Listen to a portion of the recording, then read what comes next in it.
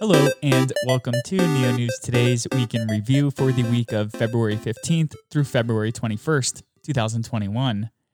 This audio segment is designed to offer a bite-sized overview of the Neo ecosystem's activities this past week by highlighting the Neo platform, its decentralized applications, members of the community, and upcoming events.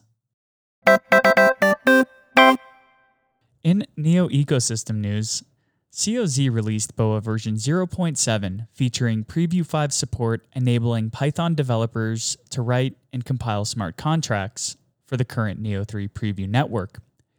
Atomic, Swap, and Wrapped Neo contract examples have also been included. Other notable changes in version 0.7 include the storage find and iterator interops and support for several built-in Python functions such as exit, min, max, and the list methods insert and remove. BOA also received a number of bug fixes in the update.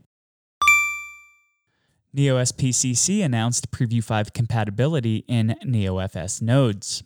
The new release version 0.15.0, or soon Udo, makes use of the most recent NeoGo update and also introduces a payment distribution from the inner ring nodes to the storage nodes for the first time.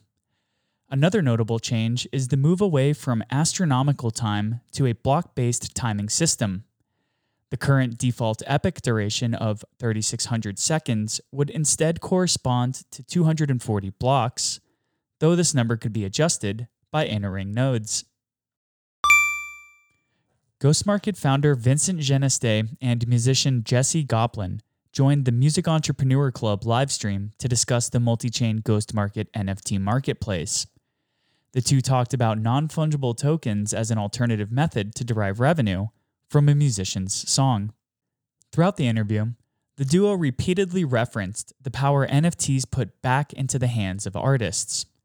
Goplin touted the ability to maintain rights to his content and rarefy the song to increase its value as a limited edition item. Goplin said, "I think that's one of the keys. That makes the NFT extremely rare like a painting.